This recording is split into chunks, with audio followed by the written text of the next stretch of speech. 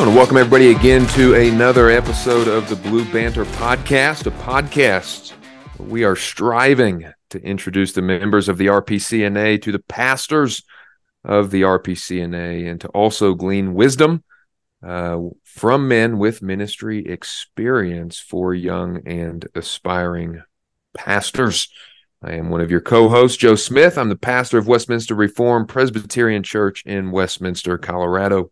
And my name is Aaron Murray, pastor of Marion Reformed Presbyterian Church in Marion, Indiana, the promised land of the North. And one reason why I think this is, in fact, the promised land of the North, Joseph, is my wife and I, we just had our fourth child, and all of our kids have been born in different hospitals. But this hospital here in Marion was the first time I ever got a steak dinner after having a baby. It was fantastic. So paid for by the hospital or something? It was paid for by some or the insurance company. I don't know. But I mean, it wasn't amazing. It was equivalent to maybe Applebee's. So if you love Applebee's, that's amazing. Or if you don't love Applebee's, you might be insulted. But it was still steak, mashed potatoes, and green beans. It was great. They gave us a cheesecake. They gave us a sparkling bottle of grape juice. It was awesome. So there you go. Fight you anymore. All right, fantastic. Well, Joe, what are we chatting about today? I'm going to talk about just some. We've already talked before about some of the candidating process, but since we're in between guests for various reasons that were mentioned in the last episode, and still lining guys up and dealing with kind of just end of the year busyness of schedules, we thought it would be helpful to follow up on that candidating episode or discussion on just some do's and don'ts of candidating. I think one reason it may be helpful to have a resource like this out for especially students is because you and I, if I remember right, and maybe this was because we were on messed up schedules, but I don't think we took Whitla's like pastoral readiness class where he does actually have a class on candidating, or at least a lecture on candidating. I don't remember taking that until I don't know, the middle or the end of our senior year. It was something like that. It was like for us, it was helpful and unhelpful because we were already kind of through or dead in the middle of the candidating experience. So that's not any fault of the seminary or Whitla's. It's just like that's how it fell for us, and so we didn't have that before we actually went out on the trail, if you will. Yeah, I think that actually is a third level class or third year class. Might be helpful if it was like a second year class. Yeah, end of second year, or maybe even and maybe it was at the beginning of, I don't remember which quarter it was. If it was at the beginning of the first quarter, that may not be too bad. But for some reason, I just remember in that class thinking, well, no fault of anyone's, but yeah, it would have been nice to have had this before, before the process got rolling. But all right. So what are then some maybe do's and don'ts of candidating? And we were talking a little bit earlier, a lot of the do's and don'ts, the do's kind of imply the don'ts and the don'ts imply the do's. So we might end up cross-pollinating here when we go back and forth. But for you, Joe Smith, what are some do's? And we can popcorn back and forth if you want. Yeah, I thought one of the main do's, especially as a student who's going to be candidating probably at the same churches as your fellow brothers. I just remember like it was yesterday, David Whitla's sermon on John 21 and the Christian grace of minding your own business, and how timely that was, when Peter there is asking about John and Jesus essentially tells him, mind your own business. So I think that would be very a wise do. Obviously, the converse don't is don't delve too much into what other brothers are doing at candidating trips, or it may be one thing to ask, oh, how was it going? But if you're asking very detailed questions like for ulterior motives and things like that, that is not going to be good for the relationships. That's not going to be good for your own heart and mind. Not minding your own business is likely to stir up a competitive relationship between you and another brother or brothers, and it's just not going to be healthy at all. So I'd say go back and find. I'm sure it's on Mm-hmm. RPTS's YouTube channel. Go back and look for David Whitlow's sermon. I guess this would have been from 2021, late 2021 or 2022, on John 21 from chapel. Do Mm-hmm. yourself a service there. Yeah, out of all the candidating I did, by God's grace, I was spared from any of that quote unquote potential competitiveness with the fellow students. So I'm Hmm. very thankful for that.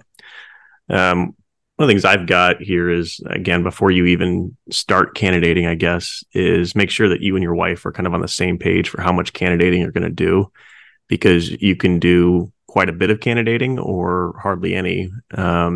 I know some guys, this wasn't true of me. I don't think this is true of anybody in our class, but I know some of the guys in previous graduating classes, they were candidating once a week for like 3 months. It's like, that sounds rough. Yeah. Um, so whatever you're going to do, if it's, you're going to commit to once a month, every other week, depending on how close you are to graduation, I'm sure it'll kind of ramp up a bit, but just make sure that you and your wife, if you are married, are on the same page regarding how much candidating you're going to do, and definitely keep her involved in kind of the whole process.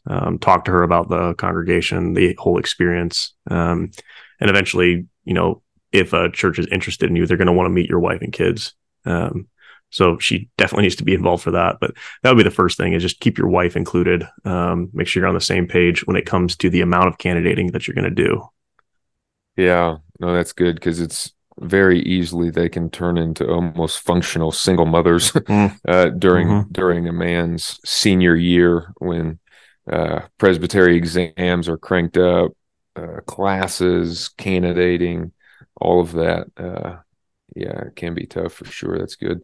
Another one um, I had do go all out on whatever visits you do take, though. And by that, what I meant was uh, doing as much, and maybe you would even need to ask the congregations you're candidating at to organize this, to do as much and spend as much time as you can with the session and the members. And so, in a mm-hmm, sense, this is why I guess it may be good to gauge your candidating so that you can wear yourself out on those visits, and you can plan a full weekend so that you can just help yourself make a better decision. If you're just popping in and popping out, mm-hmm. you're not helping anyone.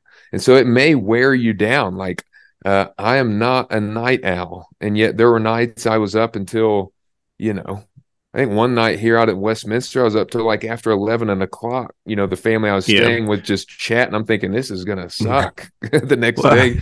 and with the time change, that's 2 hours later, even just biologically. Right, yeah. So it was Yeah. like 1 a.m. Mm-hmm. But but I was willing to do it, right? Because I saw those weekends as just kind of all out, didn't care.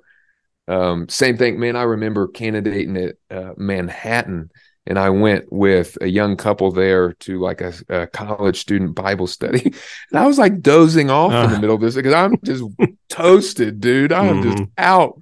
But I wasn't gonna like not go. So yeah, I just think be prepared to and intend to throw yourself as much as you can into those weekends, all for the purpose of helping you and that congregation to make as informed of a decision as you Mm-hmm. can. Yeah, I've got something very similar to that, in the sense that, candidating, um, it is an economical cost to the congregations as well. So while you are also there to, you're evaluating one another, you are candidating, right? Um, but they put a lot of resources into having you out. People sacrifice their time, they open up their homes, they feed you, those kinds of things. So you do want to be present with them all the time. And then, just to maybe add a little bit more to that, is, talk to the youth of the congregation as well. It would be pretty easy to just focus on the elders, and then maybe some of the more outgoing members of the congregation, but you want to definitely be interacting with the children, and the high schoolers of the congregation, because if they call you and you accept, you're going to be their pastor as well. So you want to be focusing on them. So that would be yes and amen, and also don't forget the kiddos. Mm-hmm, mm-hmm. Do you have another distinct one? Yeah. Similar to kind of this, I guess this is probably more just for my own circumstance, but because I was interning my whole time at seminary, at least on campus, I wanted to keep the pastor I was interning under kind of in the loop about my candidating schedule as well. That always like, well, where's my intern at? Why is he not? Why is he not here worshiping with us? So if you are interning, make sure that the session that you're interning with kind of knows where you are, knows what you're doing, and most of the time they're going to be really receptive to that. I can't imagine a session kind of being really strict unless they were like, no, you're our guy. Although all those other congregations could take a hike, maybe, but you want to keep the necessary parties involved with what your schedule looks like. Yeah, and obviously that would apply mainly as we look back at our episode on life at seminary. Mm-hmm. Wouldn't apply as much to those guys who just do the summer internships, Right. unless you were interning in the summer. But yeah, definitely if you're going to do one of those more long term internships, for sure, keeping everybody involved there. Kind of another don't I had was don't try and say what you think they want to hear, but just Mm-hmm. be open and honest. I mean, this would apply even to like Yeah. presbytery exams. There can always be the temptation to give the in a sense diplomatic, political, Mm-hmm. presidential. I'm running for this office candidate, and you're just playing to the crowd. So this congregation, a little bit about them, so you're more tempted to say this or that if a certain question is asked or whatever, and that just doesn't help anybody at all. Because if you were to get called there, eventually your thoughts on it, their thoughts, all these things are going to come out and they're going to clash. And so it's best just to just be straight up about your philosophy on things, your vision on things, your theological convictions or whatever. Um, don't hide anything. Just be open and honest. I think I'd also add kind of on the other side of that as well is beware of, getting on your theological soapbox too much. No church is perfect, and wherever you go, there's going to be things that could be better. Um, I had some, something similar. sometimes you take the long game and just be like, okay, is this a faithful congregation? Are they a teachable congregation? Yeah. Well, then if that's the case, at least, unless somebody explicitly asks you about something, you don't need to be like giving your 5-step plan for how you're going to reform the church. If they ask for that, give it to them. But you don't want to come all across as like, I'm going to come and save this congregation. You're not the savior of the congregation. You're a servant of the congregation. So that would be one of my don'ts, is kind of avoid, if possible, some of your theological soapboxes that we all have. Yeah, I had literally almost essentially the exact same thing, but yeah, I think with that still, when you are asked something, be honest Mm-hmm. about it. Mm-hmm. Yeah, don't go out of your way to, talk about why every woman in there needs to have head coverings on or something like that. But if you're asked about your thoughts on head coverings, be gracious in how you answer, but don't so sugarcoat it that you're Mm-hmm. like deceptive of your own actual thoughts on it. It could Mm-hmm. be on whatever. Mm-hmm. Mm-hmm. What else you got? I would say one of the do's of candidating is, you get an invite to come out.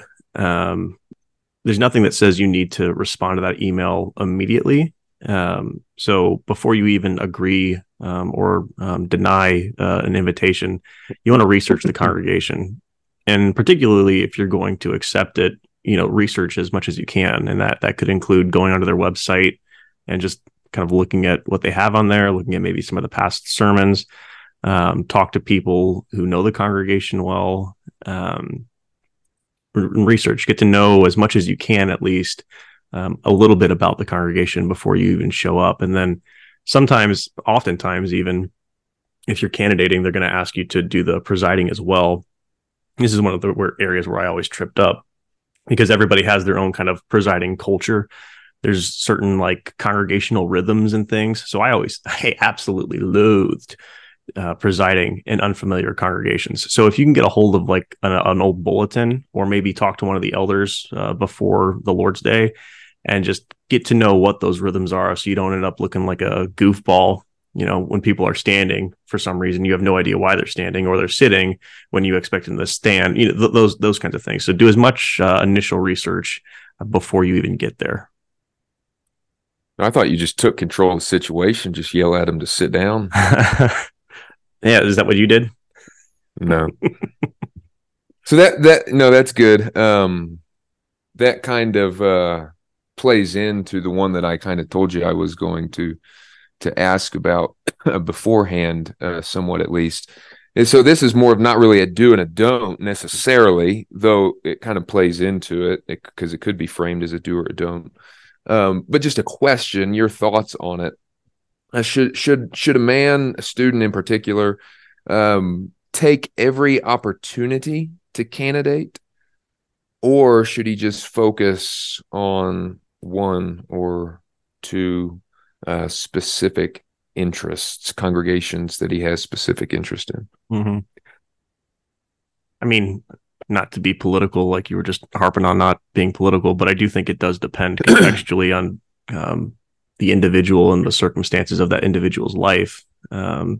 So I know in your case, you had one particular congregation that you kind of fell in love with instantly, and you pretty much focused all of your resources on them, and the Lord blessed that, and there you are. But you did do a little bit more candidating besides just them as well. And so if you have the time and the bandwidth, the ability, your wife's okay with it, like my mode of operation was generally to say yes to almost everything. There were a few that I said no to just because I knew I would not be a good fit for that congregation, or life was just way too hectic and way too busy. But for the most part, if I was able to, I would try and go wherever I was asked to go. But again, that's something that each family is going to have to weigh on their own. If you're single, maybe you've got a lot going on with school and stuff, but if you're single, you probably should go to as much as you can. Yeah, I'm with you, somewhat political. Though I don't have near the problem with turning places down as some others, who would just be strong on just like, you take them all. You take them all. Because, I think about it somewhat. Jay Adams talks about, when you're discerning God's will, we can get pretty mystical pretty quick and not even realize it. If you think about the discernment box, right? It's so, just very briefly, if you have three jobs before you, a cook, a police officer, and a mafia helper. Obviously, the mafia helper is outside the box, right? Like that's not in accord with God's Nobody will. calls it a mafia helper. Whatever. What are you talking about? I had many other things I was going to say that were running through my mind, and I just thought less appropriate to say. And so mafia helper came out. Okay. Don't care. All right. Everybody knows what I'm talking about. No, it's cute. Thank you.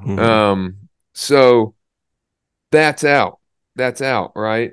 But it also maybe the cook doesn't provide enough money in the place you're at. And so it's not that being a cook is sinful, but being a cook is not most wise. And so that goes outside of your box. And there you go. Boom, you're left with the police officer. So when we're looking to make decisions, we don't want to be reading or trying to read God's secret will. We want to just be acting in accord with his revealed will. And especially when you're thinking about candidating, going to be a pastor at any given church is obviously not sinful. And so in that sense, all options are in the box as far as that goes. But then you can get into, most wise or least wise, and even into then preferences, right? And your own gifts as a pastor and the makeup of a congregation. And so I'm more of the opinion, if you don't have an interest, don't go, right? If that's not a congregation that you would like to serve, or whatever, or you don't think aligns with your gifts or the culture or whatever, I got no problem with not going. And some people would say, well, maybe it's God's will for you to go there.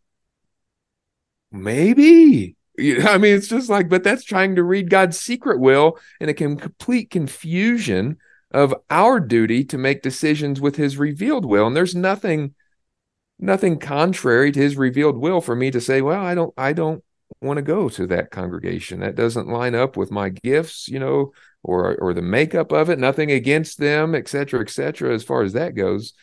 But so I just don't see this necessary thing to, I'm going to go out and see what God's will is. So I'm going to have to go to every single congregation because it just may be. Well, of course, it just may be. And God's secret will is obviously always going to be done. Absolutely. But we're called to make decisions within his revealed will. And so Well, that's if the Joe's theological congregation for soapbox right you, here. are you talking to me? Talking to you. I just saw your mouth moving, so I'm not sure Oh, that was caught on sorry. the audio. I said that's your theological soapbox right here is Yeah. discerning the call. Well, I'm not candidating, so I can do You that. can. You don't have to be as political now, is what you're saying. No, that's just my thing, though. Yeah. I'm not against it. Mhm. I'm just saying I don't agree with the guys that are like, oh, you should go everywhere. Like it's almost like it's like this burden that's put on your conscience that if they call, I must go. Yeah, No, maybe let's tamper it a little bit, perhaps, and say we should prayerfully consider going everywhere, but not at all feel obligated to accept sure. every Yeah, I'd invitation. be in line with that. Hmm. Hmm. Yeah, I don't think anything I said was out of line with that. Using that discernment box and asking, is this most wise? Is this preferable? That obviously requires thinking and Hmm. consideration. No, I like it when you get a little worked up on the podcast. It doesn't happen very often, but every now and then the pitch of your voice will rise up a little bit. You start waving your hands. It's good for me. All right, I'm going to give you two more do's, and then I'll kind of tee up a question for you about questions. Right. So another do is when it comes to candidating, again, be sensitive to the financial needs of the congregation. So if they're flying you out, book a cheap flight. If they are going to cover your meals, reimburse your meals, eat cheap. It's just common courtesy to be kind to those congregations, because a lot of them, I mean, can barely afford even to bring us out, and so we want to be Real sensitive to quick, them. one thing on that, I absolutely agree, but I will just say sometimes, yeah, definitely be in conversation with the congregation. But sometimes it may just be like Westminster really liked me getting out here around 10ish a.m. Mm-hmm. on a Saturday. Mm-hmm. And like that required like a straight through from United, and that was not the cheapest flight. And so yeah, I think the key point there is be in congregation with them, and absolutely, if you can, do your homework to book a cheaper flight. It's just sometimes there may Mm-hmm. be other circumstances that they're fine with, and like Westminster was in a better financial position, so they could play into their preferences as well. But yeah, Mm-hmm. absolutely. Mm-hmm. Yeah, no, that's good. And then kind of the last thing I've got here on dues before I tee up this question for you is, unless it violates your conscience, preach from the Pew Bible that the congregation uses. Now, sometimes it will violate your conscience, in which case you literally are going to have to be in open dialogue with the session and the congregation about that. But if it doesn't, if you're kind of an ESV guy and they're using the King James, preach from the King James. If you prefer the King James and they use NASB, preach from NASB. You want to remove as many distractions as possible. Now, when there's a Q&A time, when the congregation asks you questions and they ask about your preferred preference or your preference of conviction or your translation by conviction, then you need to be open and honest about that. But you don't need to put another barrier in between you and the congregation if they're not used to, being preached from the ESV, because they use the New King James. We'll use the New King James. Just remove any unnecessary barriers. All right, Yeah. here's my I'll tee up just say question for you. amen to that. Okay. I won't get on a soapbox again, but Well, no, I think that applies. I was looking at your sermon audio page, and I saw you just preached a two-parter on a certain translation I did or a not certain. preach on a translation. Or I was going to say text tradition. I'm sorry. Very I'm different. sorry. Okay, all And right. if you listen to the sermon, I you will. know exactly why. I haven't yet, but I will. I'm looking forward to it. Listen before you judge, sir. I didn't judge. You're judging me about my lack. Anyways. I think what you just said applies even to visiting congregations, though. Oh, absolutely. Honestly, Yeah. it really Yeah. bothers me when I was a member of a congregation and a visiting pastor comes in and he wants to preach from whatever translation he has. Mm-hmm. It just, It got you, did it? yeah. Yeah. Yeah. All right. Well, we don't want to cause people to grumble while we're trying to preach. All right. So here's kind of the tee up. Because inevitably, when you go candidating, you're likely going to do a Q&A with the congregation, but also you're going to have a time, at least you ought to have a time where you meet privately with the elders. They ask you questions, you ask them questions, that kind of thing.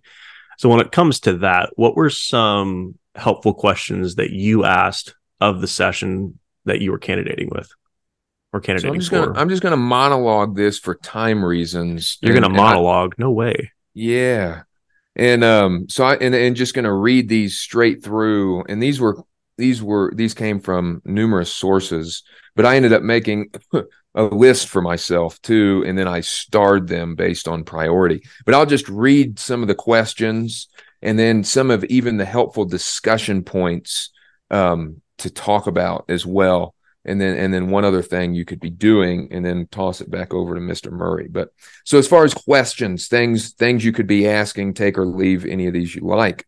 Ask about the size of the congregation and the ratio of young and old members, because it's possible that the whole congregation may not be there when you're there, and you may be meeting with the session before you actually meet the Mm-hmm. congregation. So it can just be helpful to ask about that. Ask, is the congregation currently growing? Is it stagnant, or is it even regressing? And what are the reasons that the session thinks may be the case for either one of those? You could ask, is the spirit or the morale of the whole congregation, is it good or bad? Are they in a good or bad season?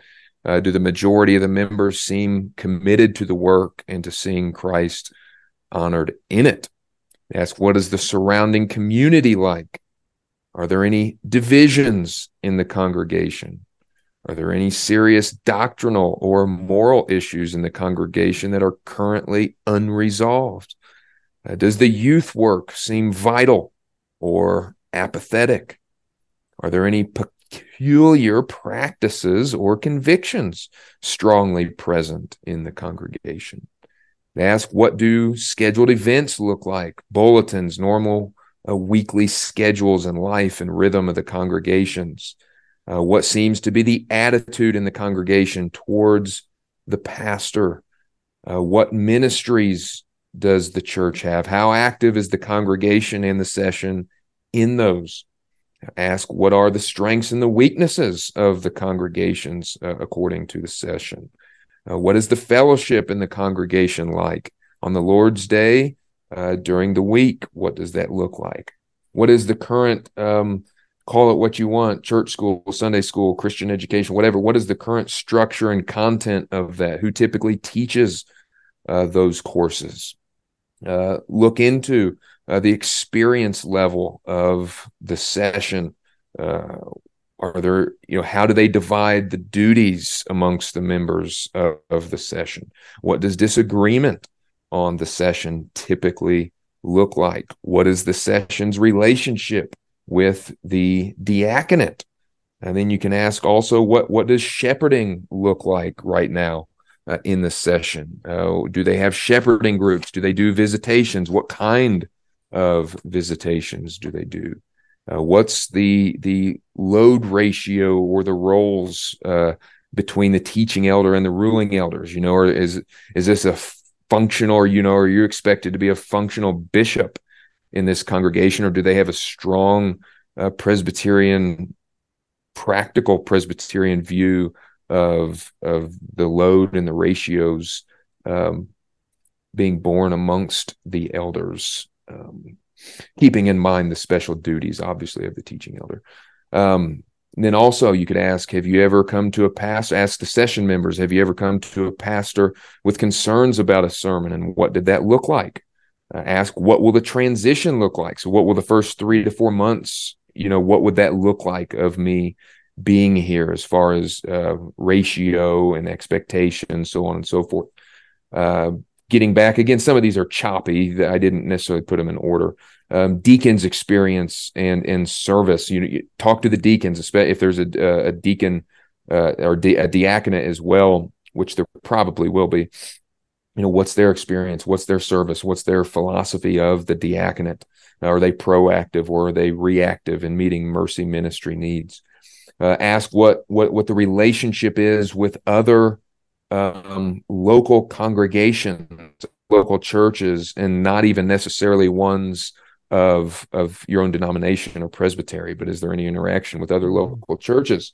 What are the strengths and weaknesses of that particular presbytery according to the session?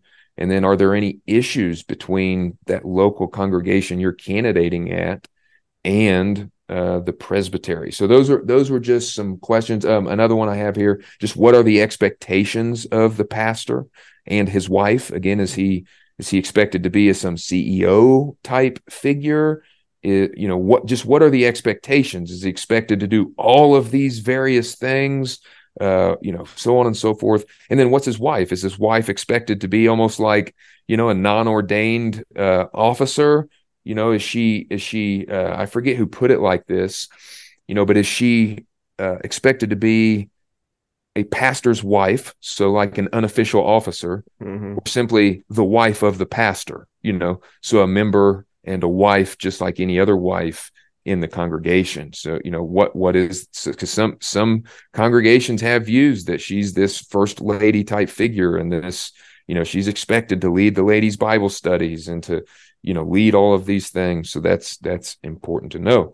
And then just some other discussion points that would be helpful. Again, already kind of talked about the purpose and role of the pastor, but what is their view of the priority of shepherding versus evangelism? That can get again into philosophy of ministry kind of things. What are their views of those two? What's the working relationship with the session going to look like day to day, and so forth? And then talk about visions. What are the visions that the current session may have for the church? And then just, again, be open and honest. Again, as Aaron already said, not necessarily about, like, well, I want to change this, but again, be honest about what your visions are, especially as the teaching elder.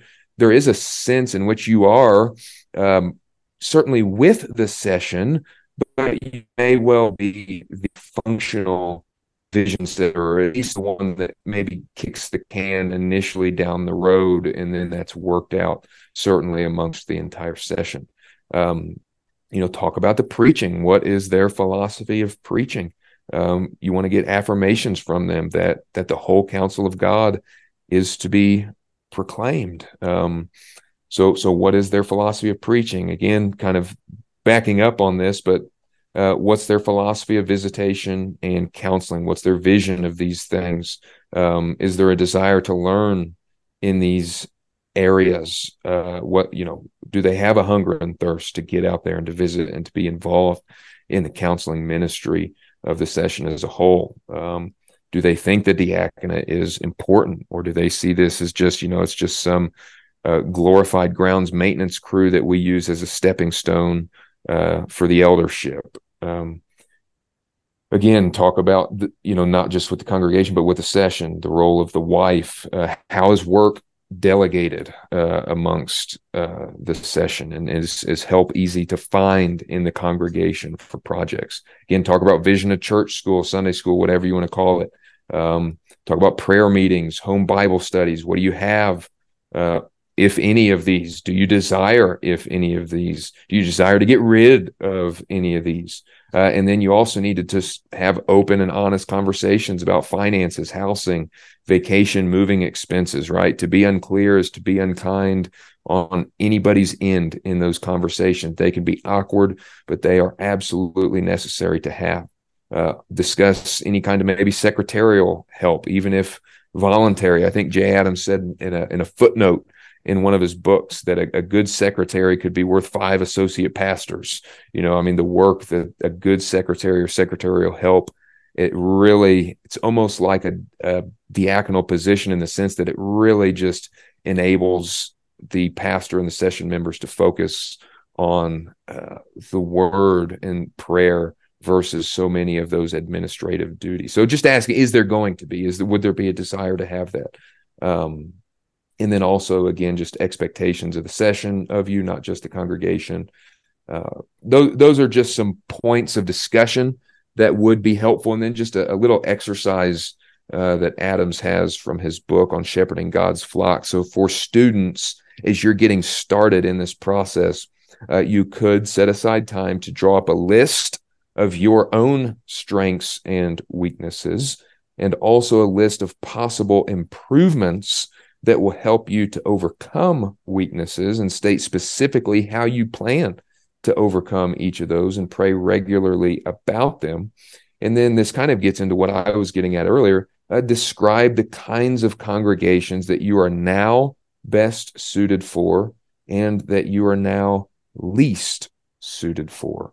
Those would just be, that would be a helpful exercise to go through as you begin this process. So that's the end of my monologue there. All right. Well, thank you for that. I don't think I have anything really to add as far as questions to ask of the session. The only thing that I want to say before we kind of maybe go on to the explicit don'ts of candidating is, not in a cynical way, but you need to be investigative when you're candidating. You know, you're putting on your best effort or your best foot forward. The congregation's probably going to be doing the same. So listen to, what is a question behind the question that people ask. Listen to how the congregation talks about particular ministries that they're involved in. Listen to things that, they may be articulating certain frustrations with how things have gone in the past or different expectations in the future. So you want to be critically evaluating what people are saying, so that, again, you can have a better understanding of what being a pastor there might look like. There's probably more to say about that, but I'll kind of reserve those comments unless somebody wants to talk actually personally about those kind of things. Well, no, I think you're right. Like, and especially take note if they ask some just like really weird, specific question. Mm-hmm. Like, yep. If a fight about Christmas socks breaks out on the Lord's Day after the morning service, before the CE hour, between 3 men and 2 women in the congregation, how would you handle that? It's like, that is like a dead giveaway that something like that, if not that exact thing, actually happened. There's no such thing as a hypothetical question and candidating. Like they're all, maybe names have been changed to protect the innocent, but they're real situations that I think congregations have dealt with. Yeah. All right, you ready to move into the explicit don'ts? Yeah, I mean, I'll let you kind of lead on this because I kind of gave already some of mine somewhat. But yeah, I'll play off of you mostly on this list here. Okay. So this is one that just really gets me, and it is this: do not be late. Oh yeah. I mean, sometimes your flight gets delayed, other kinds of things. So if you are hindered from something that is outside of your control, fine. But it better be that. Do not be late. Show up when you're supposed to show up. Be on time. If you're staying at someone's house, ask them what time they generally get up. You went silent. Oh, sorry. I don't know. Maybe it's your headphones, dude. You still can't hear me? Okay. Well, I mean, still silent. There you go. It's recording on my end, so I think it can hear me. So yeah, if you're staying at someone's home, ask what time they tend to get up, ask what time they tend to, have coffee or breakfast, ask what time they tend to be, leave, and, get your shower done, get your tie on before they're even ready for coffee. Just be ready. It might be good to ask the elders on the initial invitation, what is your expectation for sermon length, and be on time for that. Don't be late. Being late shows negligence. Being late shows that if you can't even show up on time to the church for worship, that's going to signal that you're not going to be able to get your work done on time throughout the week. So don't be late. That is my first and primary don't, maybe not the primary don't, but that's the one that gets me the most. If you ever want to just annoy me, be late. Amen. Preach it, brother. Amen. All right. When you are candidating, particularly on like the first trip, this is what I'm calling solo candidating, don't ignore your family. I asked my wife kind of some do's and don'ts from our experience, because I told her we were going to be doing this topic. And she's like, well, I know that you were busy pretty much all day on the Lord's Day, so I knew I wasn't going to hear from you. But it was nice when you could text me or maybe call me when you got a chance. So don't forget that you've got a wife at home, or if you have kids at home, and, try and set some time aside to talk to them. And then on the flip end, you go by yourself and then maybe they like you and they want to have you back. So you go on a second candidating trip to the same congregation. Don't put abnormal expectations on your wife and on your kids while you're candidating. So kids are going to be kids. And, there's a difference between being disobedient and just being energetic. So don't put those expectations on your children, because they're gonna remember that. They're gonna grow up with that, and that could be a real way to provoke wrath on your children if you put unrealistic expectations on them while you're candidating. You want to manage your household well, but again, you need to have realistic expectations. Kids are going to be kids. So that's what I've got for that. I've got a few more, but you want to bounce back on that at all? Not on that. I think those are good. Just another one kind of came to my mind though. Two really. One of them that kind of plays into what we were just saying in your time thing. Like, don't come unprepared either. Like, don't just drop in and just go with the flow. I mean, and part of that is don't forget to phrase this in an explicit don't, that this is like a mutual process. Okay. So don't go in there and just let them ask you questions. You need to have a time to ask them questions, and so on and so forth. So don't forget that this is absolutely mutual, and you just as much, because they can call all day long, but you have to accept the call. And so, doing your homework as well, and all that just kind of plays into what we already said. But yeah, don't forgetting that it's a mutual thing. I've got this. This is something I did, and in some sense, you just do it because you're so busy. And I know a lot of guys do this, but be cautious. Maybe I'll phrase it that way, not as a don't, but be cautious of always using recycled sermons.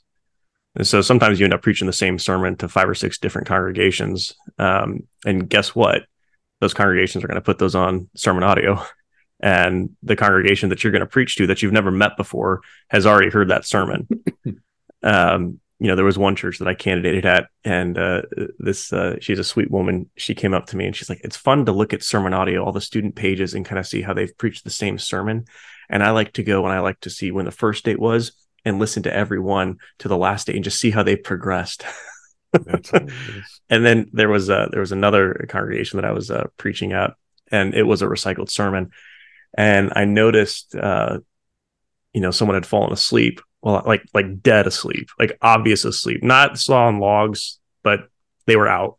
And so I knew this guy had a decent enough relationship where I could be serious, but also jovial and call out the fact that he was asleep after the worship service.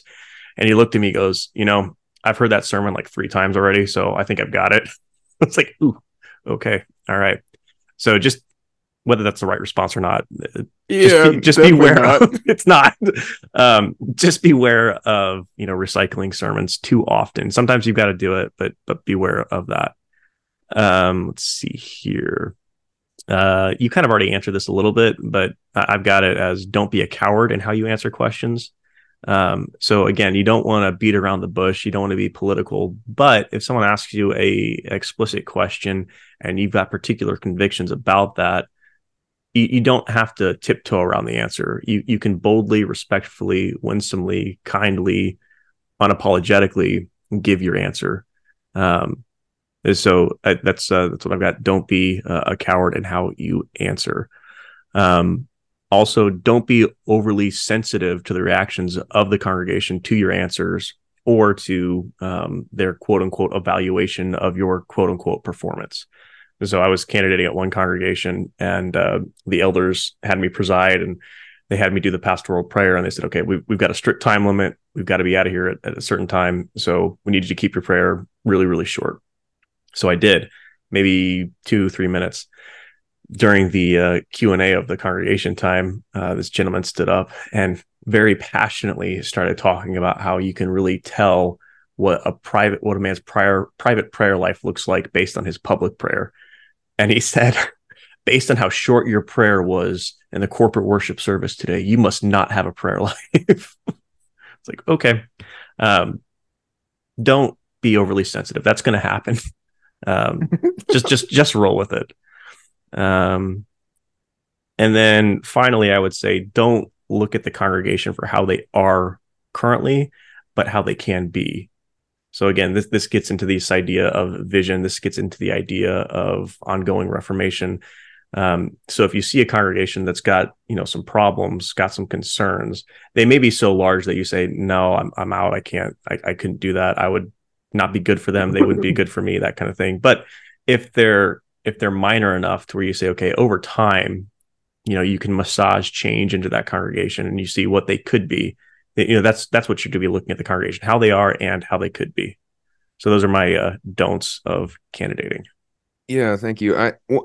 Before we move on to the kind of do's and don'ts for the churches there, one other thing I had on my sheet here that was helpful. And again, I don't remember where I got this from, but when you're talking with a session back and forth, if at any point answers to your questions aren't like explicit or clear, or if there is any indication of like possible conflict, right, between session members, that's a good place to pause, probe, and to seek really the exact thinking of the group as a whole, to get a vibe of where the whole session's at, or to see is there like strong division on the session on this particular issue. So be mindful that kind of gets to what you were getting at earlier about listening with kind of being investigative and yeah.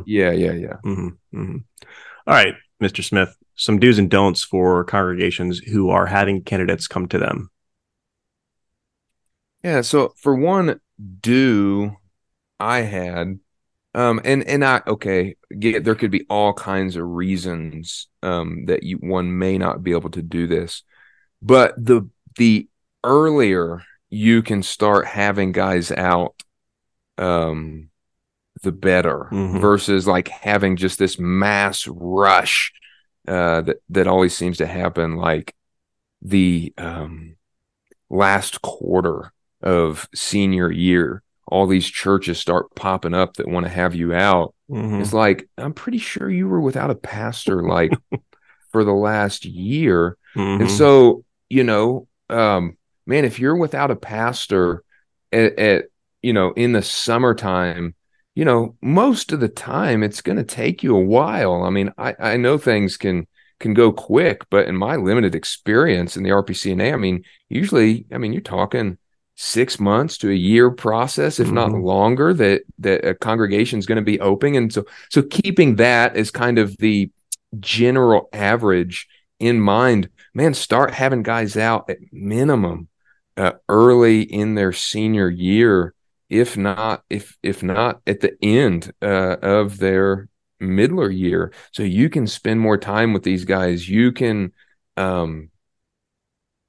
maybe have more of them out versus just a couple. And I know congregations have to first and foremost care about themselves, but it is also a grace to the students to get started with them earlier, because again, it is a mutual process. And so understanding that the person you're having out also has a say in whether he may come there or not. It just gives everyone more time and just really aids the discernment process. Yeah, I've got something very similar. Don't wait till the 11th hour to have students candidate. Now, I say that, and it's somewhat ironic because here I am at a congregation that, didn't necessarily wait till the 11th hour. They actually started as soon as they realized that they were going to have an empty pulpit, but it was the 11th hour for me. Well, it was more like 11:59. And by God's grace, it worked out. But in general, that's probably not a good practice to have. But like you're saying that like the congregation from their side, they actually started immediately. Yeah, it was a very fast process, like insanely fast, to where if it was anywhere else and the way things have played out, we obviously know that this is what the Lord wanted. But any other congregation, you'd be like, what in the world are you doing? Going that fast. So yeah, let's see here. This didn't happen to me, but I got the sense that it did happen to some of my other fellow students is, don't lead a student on. I have that exact same thing. I figured you did. you and I think fairly similar most of the time. If you know that you are not going to call the man, let the man know. That's a hard conversation to have. It's not an easy one to receive, but it's better in the long run for the congregation and the candidate as well. So if you know that it's not going to happen, let them know. If you think it might, let them know. But you got to have open communication. Again, this is kind of like a dating process. It's called candidating. Um, if you know you're not going to marry someone, don't continue the relationship, at least in that way. Yeah, no, I had the same thing. Yeah, don't lead guys on. Don't make any promises. Don't leave guys just kind of hanging. Like you're saying, over communication is going to be better than Mm-hmm. under communication, because that's just one thing. Again, getting back to the time thing, I'm like a communication stickler, dude. I cannot stand when, just a lack, or when I'm dealing with a poor communicator. That's just a red flag for me. I love I don't ignoring your really want to texts. work with I love you. it. It's my favorite thing to do. Yeah, I'm sure it Every is. time I see you texting, I'm like, Wicked intentions. Um, yeah, I don't know, man. That's just a red flag to me. Maybe you're not somebody who cares that much about that, but if I got a congregation that's like lacking in communication, that's just going to really turn me off. Yeah. No, we don't need to get into why I never text people back, but no, I agree with you, particularly in this situation. All right, I've got one kind of a negative and one kind of a positive here. So I'm going to do the negative so we can end on this section on a positive, at least for me. Do it. I So got nothing more. I would say um, congregations need to be patient with the children of their candidate. I've talked about the candidate not having unrealistic expectations on his kids, and the congregation shouldn't either. You got to remember, most of the time, if you're having a family come out, they've traveled, and it's hard for a kid to be in the car, to be in the plane, or whatever, and they're going to have a lot of energy. So if what you're seeing is a lot of energy, I mean, take note of that, but don't mistake energy for disobedience or enthusiasm for rebellion. So be patient with his family, be patient with his wife, because she's going to be exasperated from keeping the kids in line, or trying to keep the kids in line, trying to meet their needs while they travel, those kinds of things. So be patient with the family of your candidate. And then one of the things that I really appreciate, I don't know how to phrase this as a do or don't. This wasn't a candidating thing, but I went out to Shawnee, and I'm going to use the name of the congregation because I'm just so thankful for it and for what one of these members did. And I can't remember her name, but she came up and she asked me what my wife's name was. She asked for our address, and then she sent a thank you card to her for all that she does, all that, my wife, holding the house down while I was gone, those kinds of things. So, if you can include the wife in the candidating process, thank her for what she does, ask her questions, even get her feedback, those kinds of things. I think that's really helpful for the whole family as a whole. So those are my do's and don'ts for a congregation on the receiving end of the candidating process. Yeah, I just give a double witness shout out to the lady, for the dear sister from Mm-hmm. Shawnee, because she did the same thing. And actually, I can't remember her name either, but her family, they came through Westminster at some point last year, and so my wife actually got to put a face with the lady who wrote that letter. So yeah, no, that was a super sweet touch. Mm-hmm. All right, you kind of hit this a little bit with kind of your, whatever you called it, your mafia helper. But when you've got when you've got multiple calls, let's say the Lord blesses a man with that, how does a man consider multiple calls?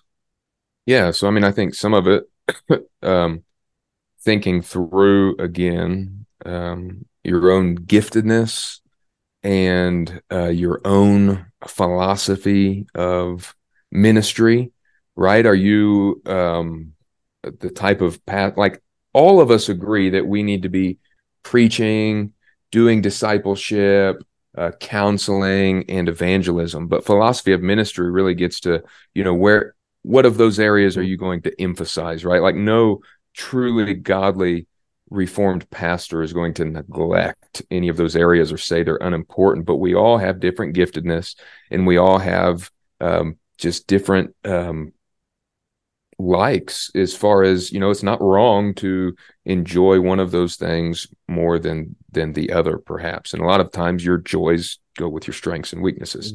But nevertheless, so what kind of philosophy of ministry does this congregation have?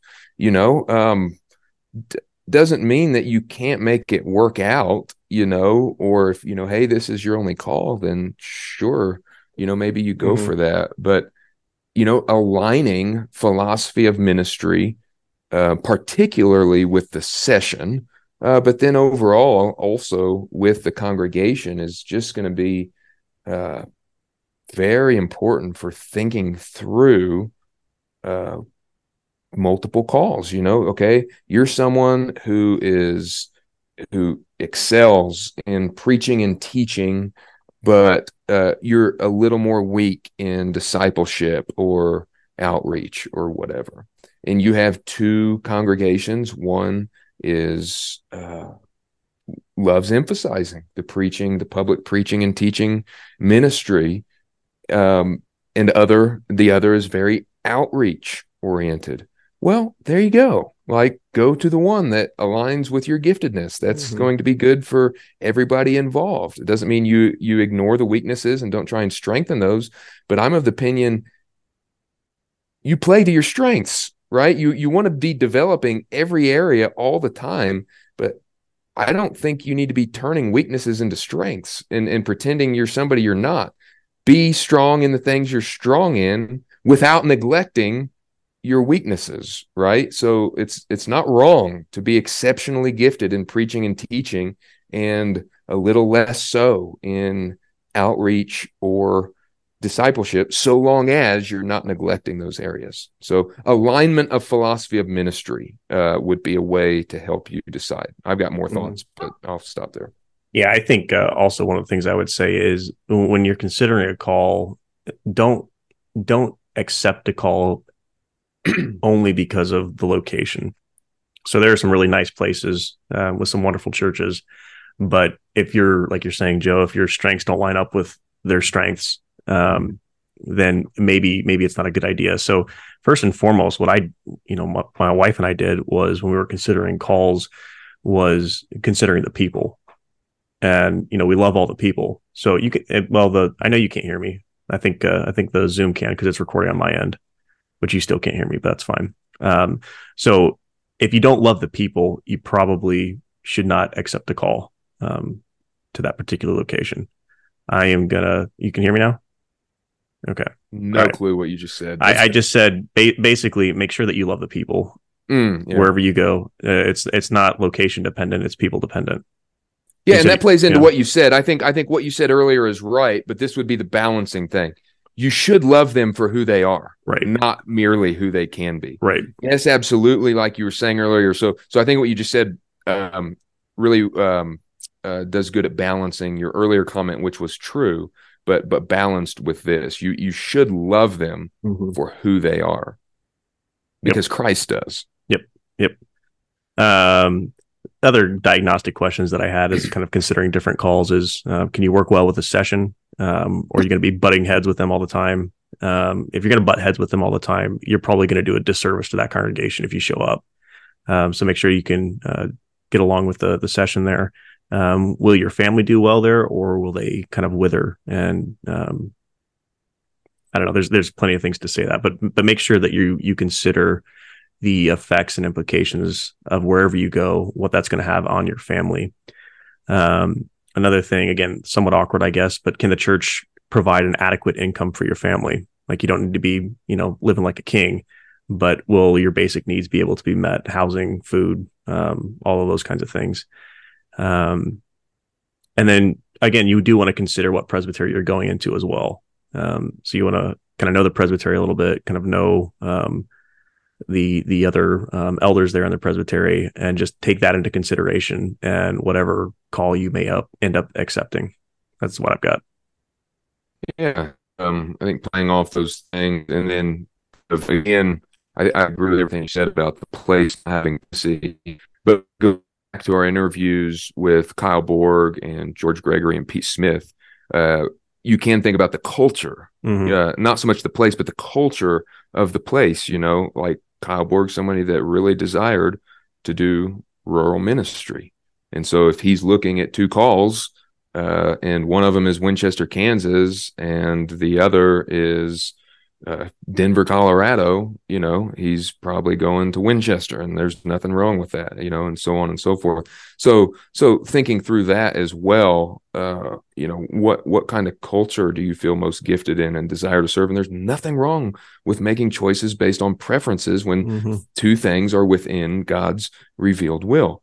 Another thing to think through is you may have one call to be an associate pastor and one call to be a solo pastor. And I remember Jeff Stuyvesant, when I asked him about this, just a very helpful question he told me to ask myself is, are you kind of, not necessarily in a sinful way, but are you the kind of guy who will be sitting there kind of always thinking, well, I would have done it this way, or I would have tried to push us in this direction or whatever, because, depending on the congregation, and we've had guys on talking about the difference between, a philosophy of a co-pastorate versus a philosophy of a senior and associate.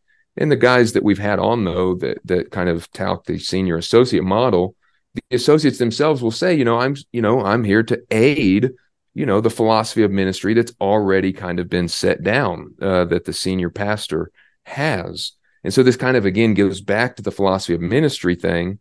But if you're not okay really with doing that, if you would kind of always be sitting there thinking, well, I wish we'd be doing it this way, or I would, then you may really need to consider the solo pastorate call, even if there are other sides of you that may think, well, I'd really be helped by an associate pastorate role. And they can be both and things, right? Like you could take an associate pastor thing for, only plan to be there for a couple years and then jump back into the candidating pool, if you will. But still just that, just another thing that you may be confronted with and helpful to think about. All right. Any other closing thoughts before we land this puppy? My thoughts are closed. Alrighty. Everybody says praise God. All right. This has been another episode of the Blue Banter podcast, anthology of pastoral theology. We've been talking about the do's and don'ts of the candidating process. Lord willing, we'll be back to the guests. I'm looking forward to it. I think we've got a few guys in the pipeline. But again, it is a busy season, both around the holidays and just for Joe and I as well. So stay tuned for that. If you like this podcast, you can rate and review us on iTunes, though I would say we could use some love on Spotify. I think we've got a decent amount of attention on iTunes, but only maybe 2 ratings on Spotify. So if you want to jump over there and just give us some love, we'd appreciate that. You can share this episode on social media. If you have a question you'd like us to ask the pastors we have on this podcast, or you'd like to suggest we have your pastor on the podcast, you can email us at bluebanterpodcast@gmail.com, bluebanterpodcast@gmail.com. And until next time, whether you eat, drink, or banter, do all to the glory of God.